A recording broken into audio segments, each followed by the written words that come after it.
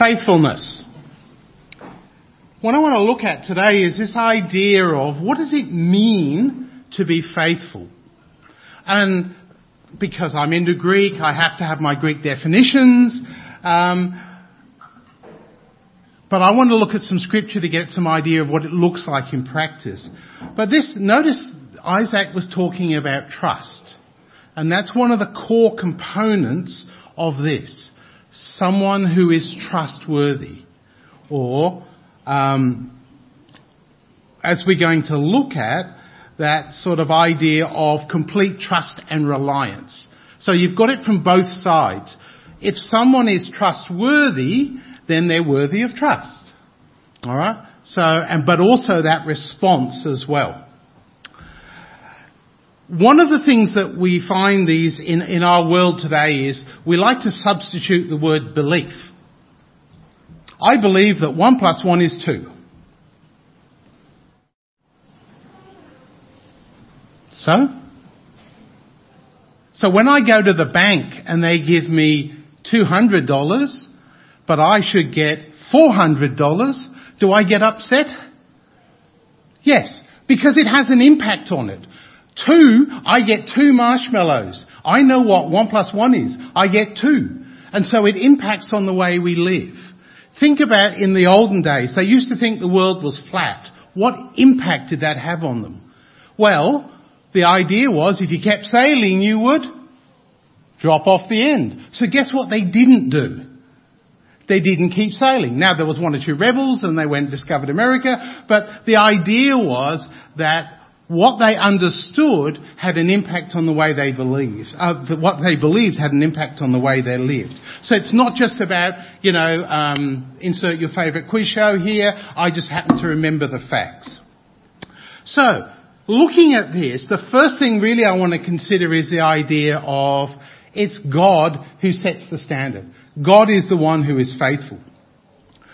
And in Deuteronomy chapter 7 and verse 9 to 11, God says this, "Therefore know that the Lord your God, He is God, the faithful God, who keeps covenant and mercy for 1,000 generations with those who love Him and keep His commandments.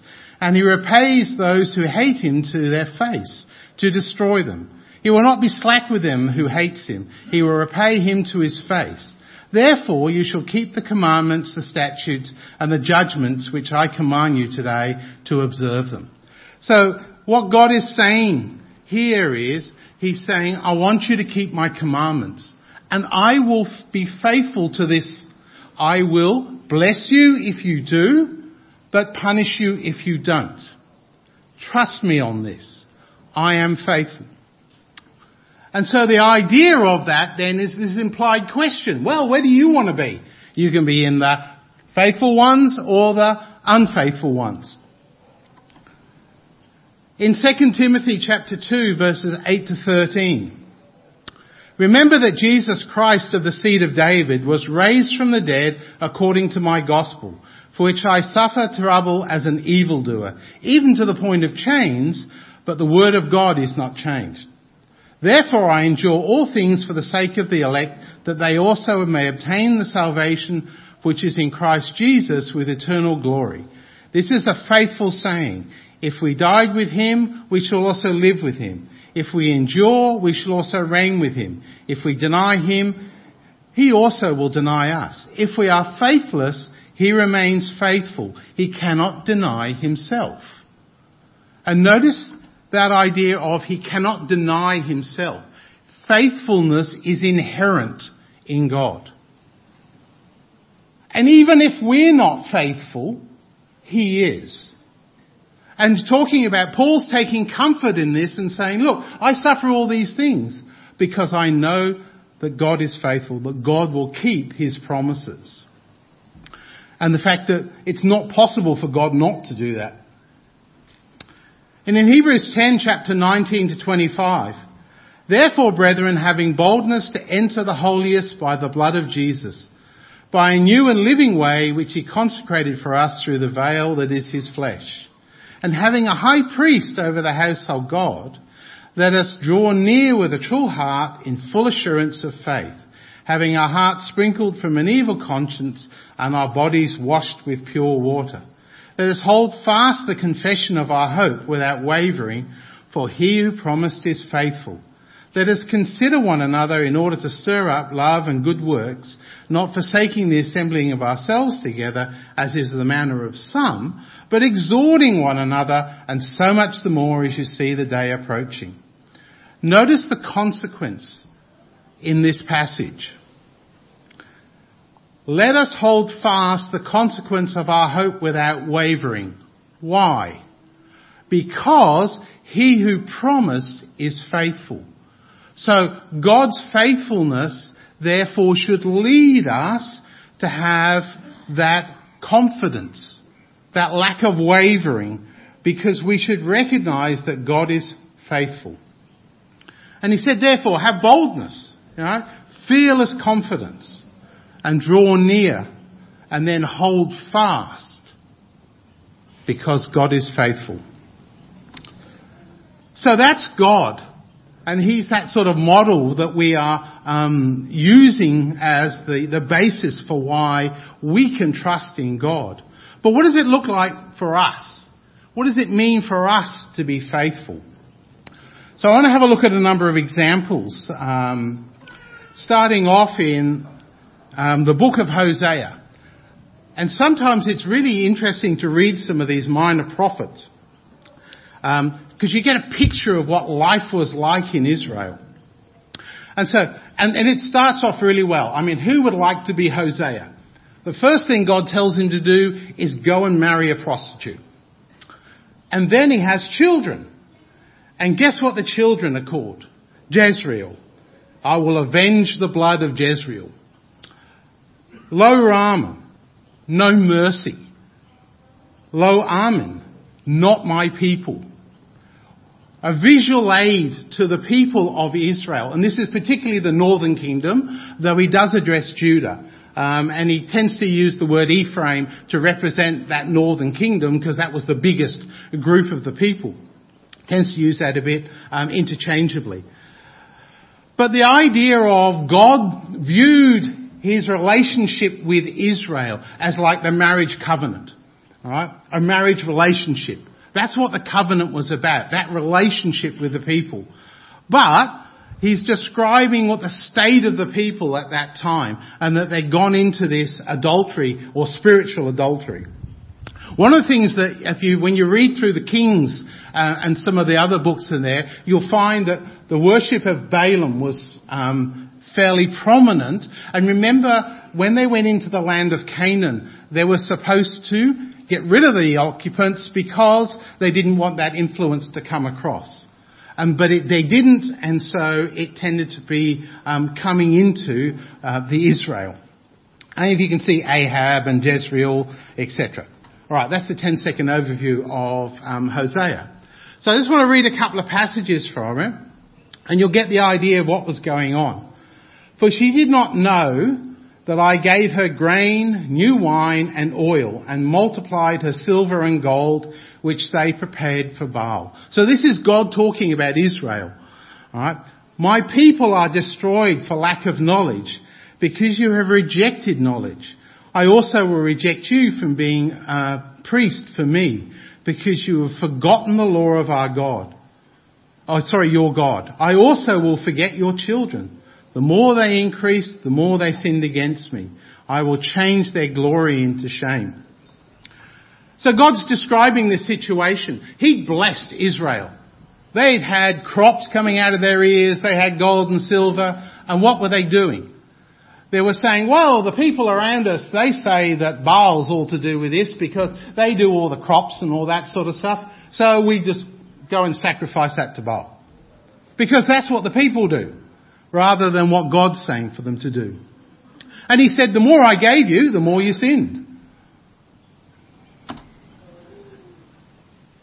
Again, picking up in chapter 6. O Ephraim, what shall I do to you? O Judah, what shall I do to you?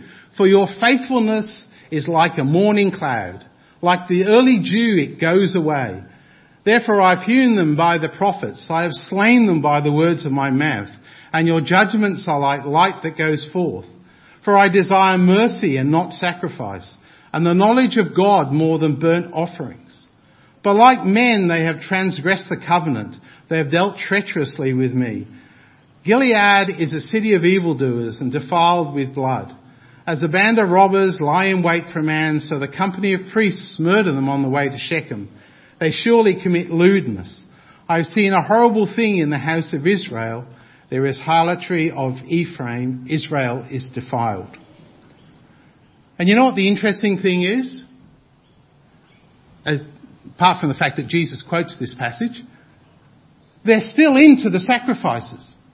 They're turning up religiously. They're doing the sacrifices. They're doing the burnt offerings. But that's not the problem that God has. It's not that they're doing that. It's what else they're doing as well. When you describe the people of God who are supposed to be in that covenant relationship with Him, and what are they doing? They're defiled with blood. A band of robbers lie in wait for a man. The company of priests murder on the way to Shechem. Here are the people. These were the priests. These were the people who were supposed to tell them about the Word of God. Tell them what the covenant was about. And they're involved in the same stuff. Right? So it's more than, and it's such a vivid picture. Have you ever watched when you wake up in the morning and it's really overcast? And by about 10 o'clock it all just fades away. And that's what he's describing these people's faithfulness as. It lasts as long as the morning. We go in there, we do the sacrifices, and then we walk off and we do something else. And it's like, God, world. And I flip between the two. Oh, look, it's Baal time. Oh, look, it's God time. Oh, I want that. I'll go and steal it. Oh, he's giving me a hard time. I'll go and kill him. And then they wonder why God's not happy with them. It's like you can't pick out the bit of the covenant that you like and then sort of say, oh, well, you know, that's for that day. And then, on the other day, I'll just do what I feel like. All right? And this, by the way, Hosea is leading up to Assyria. And for Bible history, Assyria is where Israel gets carted off into punishment, into captivity because of their behaviour. So this is quite a strong example of where what faithfulness isn't. All right. So, and again, for us, the same sort of thing. Faithfulness is more than just turning up on Sunday morning.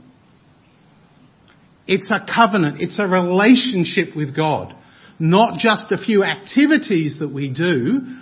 And it's interesting because, and again, I won't go into this in great detail, because Jesus says this, you can't serve two masters. You can't have one foot with God and one foot in the world. Because you're going to love one and upset the other one. All right? Doesn't work. And Romans 6 puts it even more strongly. The idea of that whoever you present yourself to, you become that slave. If you present yourself to righteousness, you become a slave to righteousness. If you present yourself to sin, you become a slave of sin. All right? And again, the context to this is, you know, shall we sin more that grace may abound? Certainly not, etc. The idea of you've been freed from one to become the other. So don't go back to the first one. So faithfulness, it's about everything. All right? You can't have one foot with God and one foot with everything else. Otherwise you end up the same way Israel did. In Matthew chapter 7 verse 21 to 27, says, not everyone who says to me, Lord, Lord, will enter the kingdom of heaven, but only those who do the will of my Father who is in heaven. Many will say to me on that day, Lord, Lord, did we not prophesy in your name and drive out demons and in your name perform many miracles? Then I will tell them plainly, I never knew you. Away from me, you evildoers. Therefore, and this is the song. I almost thought about getting Isaac to sing this one. Everyone who hears the words of mine and puts them into practice is like a wise man who built his house upon the rock. And the rain came down and the streams rose and the wind blew and beat against that house, yet it did not fall because its foundations on the rock. But everyone who hears these words of mine and does not put them into practice is like a foolish man who built his house on the sand. The rain came down, the streams rose, and the wind blew and beat against that house, and it fell with a great crash. And notice the distinction. Those who put into practice Jesus' words. Those who didn't put into practice Jesus' words. One stands, one falls. And you can guess which one's which by the wise and the foolish. But the idea of it's living Jesus' words. In Jesus himself says in John chapter 6, 38 to 40, "For I have come down from heaven not to do my will, but to do the will of him who sent me. And this is the will of him who sent me, that I should lose none of those who he has given me, but raise them up in the last day. For my Father's will, that is everyone who looks to the Son and believes in him shall have eternal life, and I will raise them up on the last day." And there's a number of times that Jesus actually says this, and this idea of why did Jesus come? Jesus came to do the Father's will. Right? And what came out of that? And for us, we get the benefit of that. And in Hebrews, it describes him this way. "Therefore, holy brothers and sisters who share in the heavenly calling, fix your thoughts on Jesus, whom we acknowledge as our apostle and high priest. He was faithful to the one who appointed him, just as Moses was faithful in all God's house. Jesus has been found worthy of greater honour than Moses, just as the builder of a house has greater honour than the house itself. For every house is built by someone, but God is the builder of everything. Moses was faithful as a servant in all of God's house, bearing witness to what should be spoken by God in the future. But Jesus Christ is faithful as the Son of God's house, as the Son over God's house, and we are his house, if indeed we are firmed in your confidence and the hope in which we glory.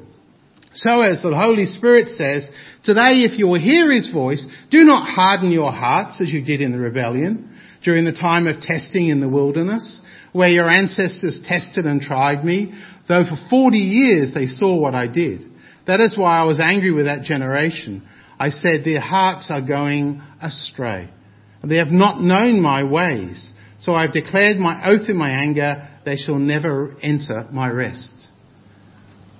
I didn't key this up with Isaac this morning. But again, here they are in the wilderness. Jesus, faithful. Moses, faithful. The people going astray. But Jesus is the one who's described as being faithful. In fact, greater than Moses. And he was about doing the will of God on the earth. And the warning, hear and obey, don't harden your heart. In 1 John chapter 1, 5 to 10, and I put this in because, for two reasons, which I'll get to. This is the message we have heard from him and declare to you, God is light, in him there is no darkness at all. If we claim to have fellowship with him and we walk in the darkness, we lie and do not live out of the truth. For if we walk in the light as he is in the light, we have fellowship with one another, and the blood of Jesus, his Son, purifies us from all sin. If we claim to be without sin, we deceive ourselves, and the truth is not in us. If we confess our sins, he is faithful and just, and will forgive us our sins and purify us from all unrighteousness. If we claim that we have not sinned, we'll make him out to be a liar, and his word is not in us. Now, reading some of this stuff, you can get the idea almost that you've got to be perfect. Think about Moses. Moses was a faithful servant in the house of God. Did he do everything right? No. And we have the same thing there that's to deal with that stuff. We have an advocate for sin. It's not about being perfect, right? But it's about walking in the light and we will get cleansed. It's about the way you walk, the way you live, your attitudes and your focus, right? It tells us to focus on Jesus, all right? So it's not about just being perfect. But by the same token, and this is the way it's referred to a number of times, now by this we know that we know him. And remember it talked about before the idea of my people are destroyed for the lack of knowledge. Knowledge is not just about that academic thing, but look what he says knowledge is here. If we know him if we keep his commandments. He who says, I know him and does not keep his commandments is a liar and the truth is not in him. But whoever keeps his word, truly the love of God is perfected in him. By this we know that we are in him. He who says he abides in him ought himself also to walk just as he walked. You get the idea? Right? It's more than just, I believe God exists. It's that relationship. I walk the same way Jesus walked. Jesus was there called the faithful servant. He was faithful to God the Father. So if we do the same thing, we too will be faithful to God the Father. And that idea of it's more than just knowledge, it's that relationship. We are called into a relationship with God. And again, I'm going to use the word covenant. It's the agreement that we signed up to when we baptized, to walk in that life. And Jesus deals with the sin. All we have to do is to acknowledge it, to confess it, and keep his commandments. Just for the last couple of minutes, I'm just going to do very quickly, just want to go through a couple of things from Revelations. There's a key word in Revelation I want to focus on, and I promise I won't do too much Greek. Overcome. To carry off victorious, to come off victorious. Why? Because when you look through, and I'm only going to go through Revelation 2, you can read Revelation 3 yourself. These are descriptions of the churches by Jesus. So I want to look at, what does he say about them when he considers good, positive, faithful? What does he say about them that's not faithful?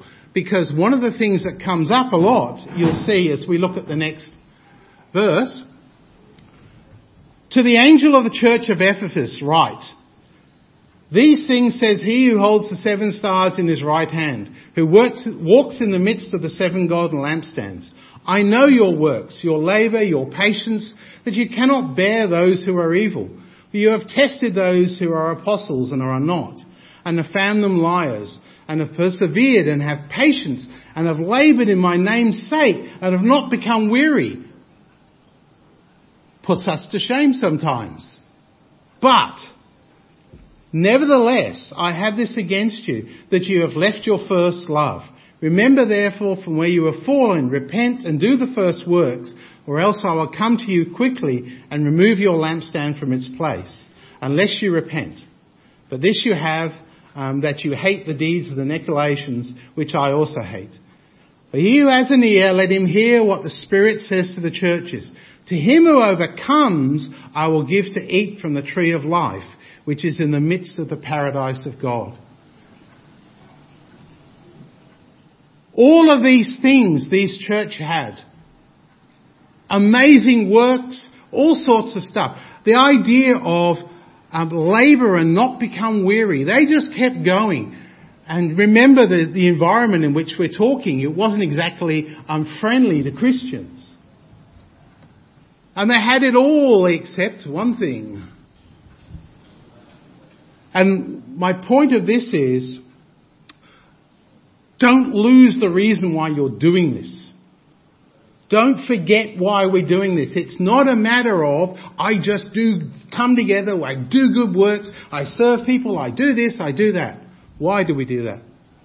Because God first loved us. And this is our response back to God. Remember 1 Corinthians 13. Without love, we just make a noise.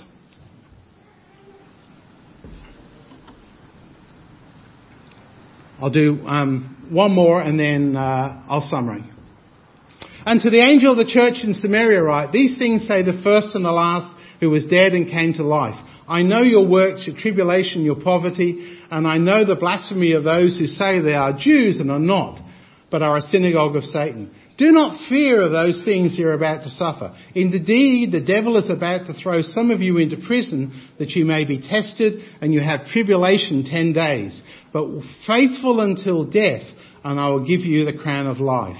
Let him who has an ear, let him hear what the Spirit says to the churches.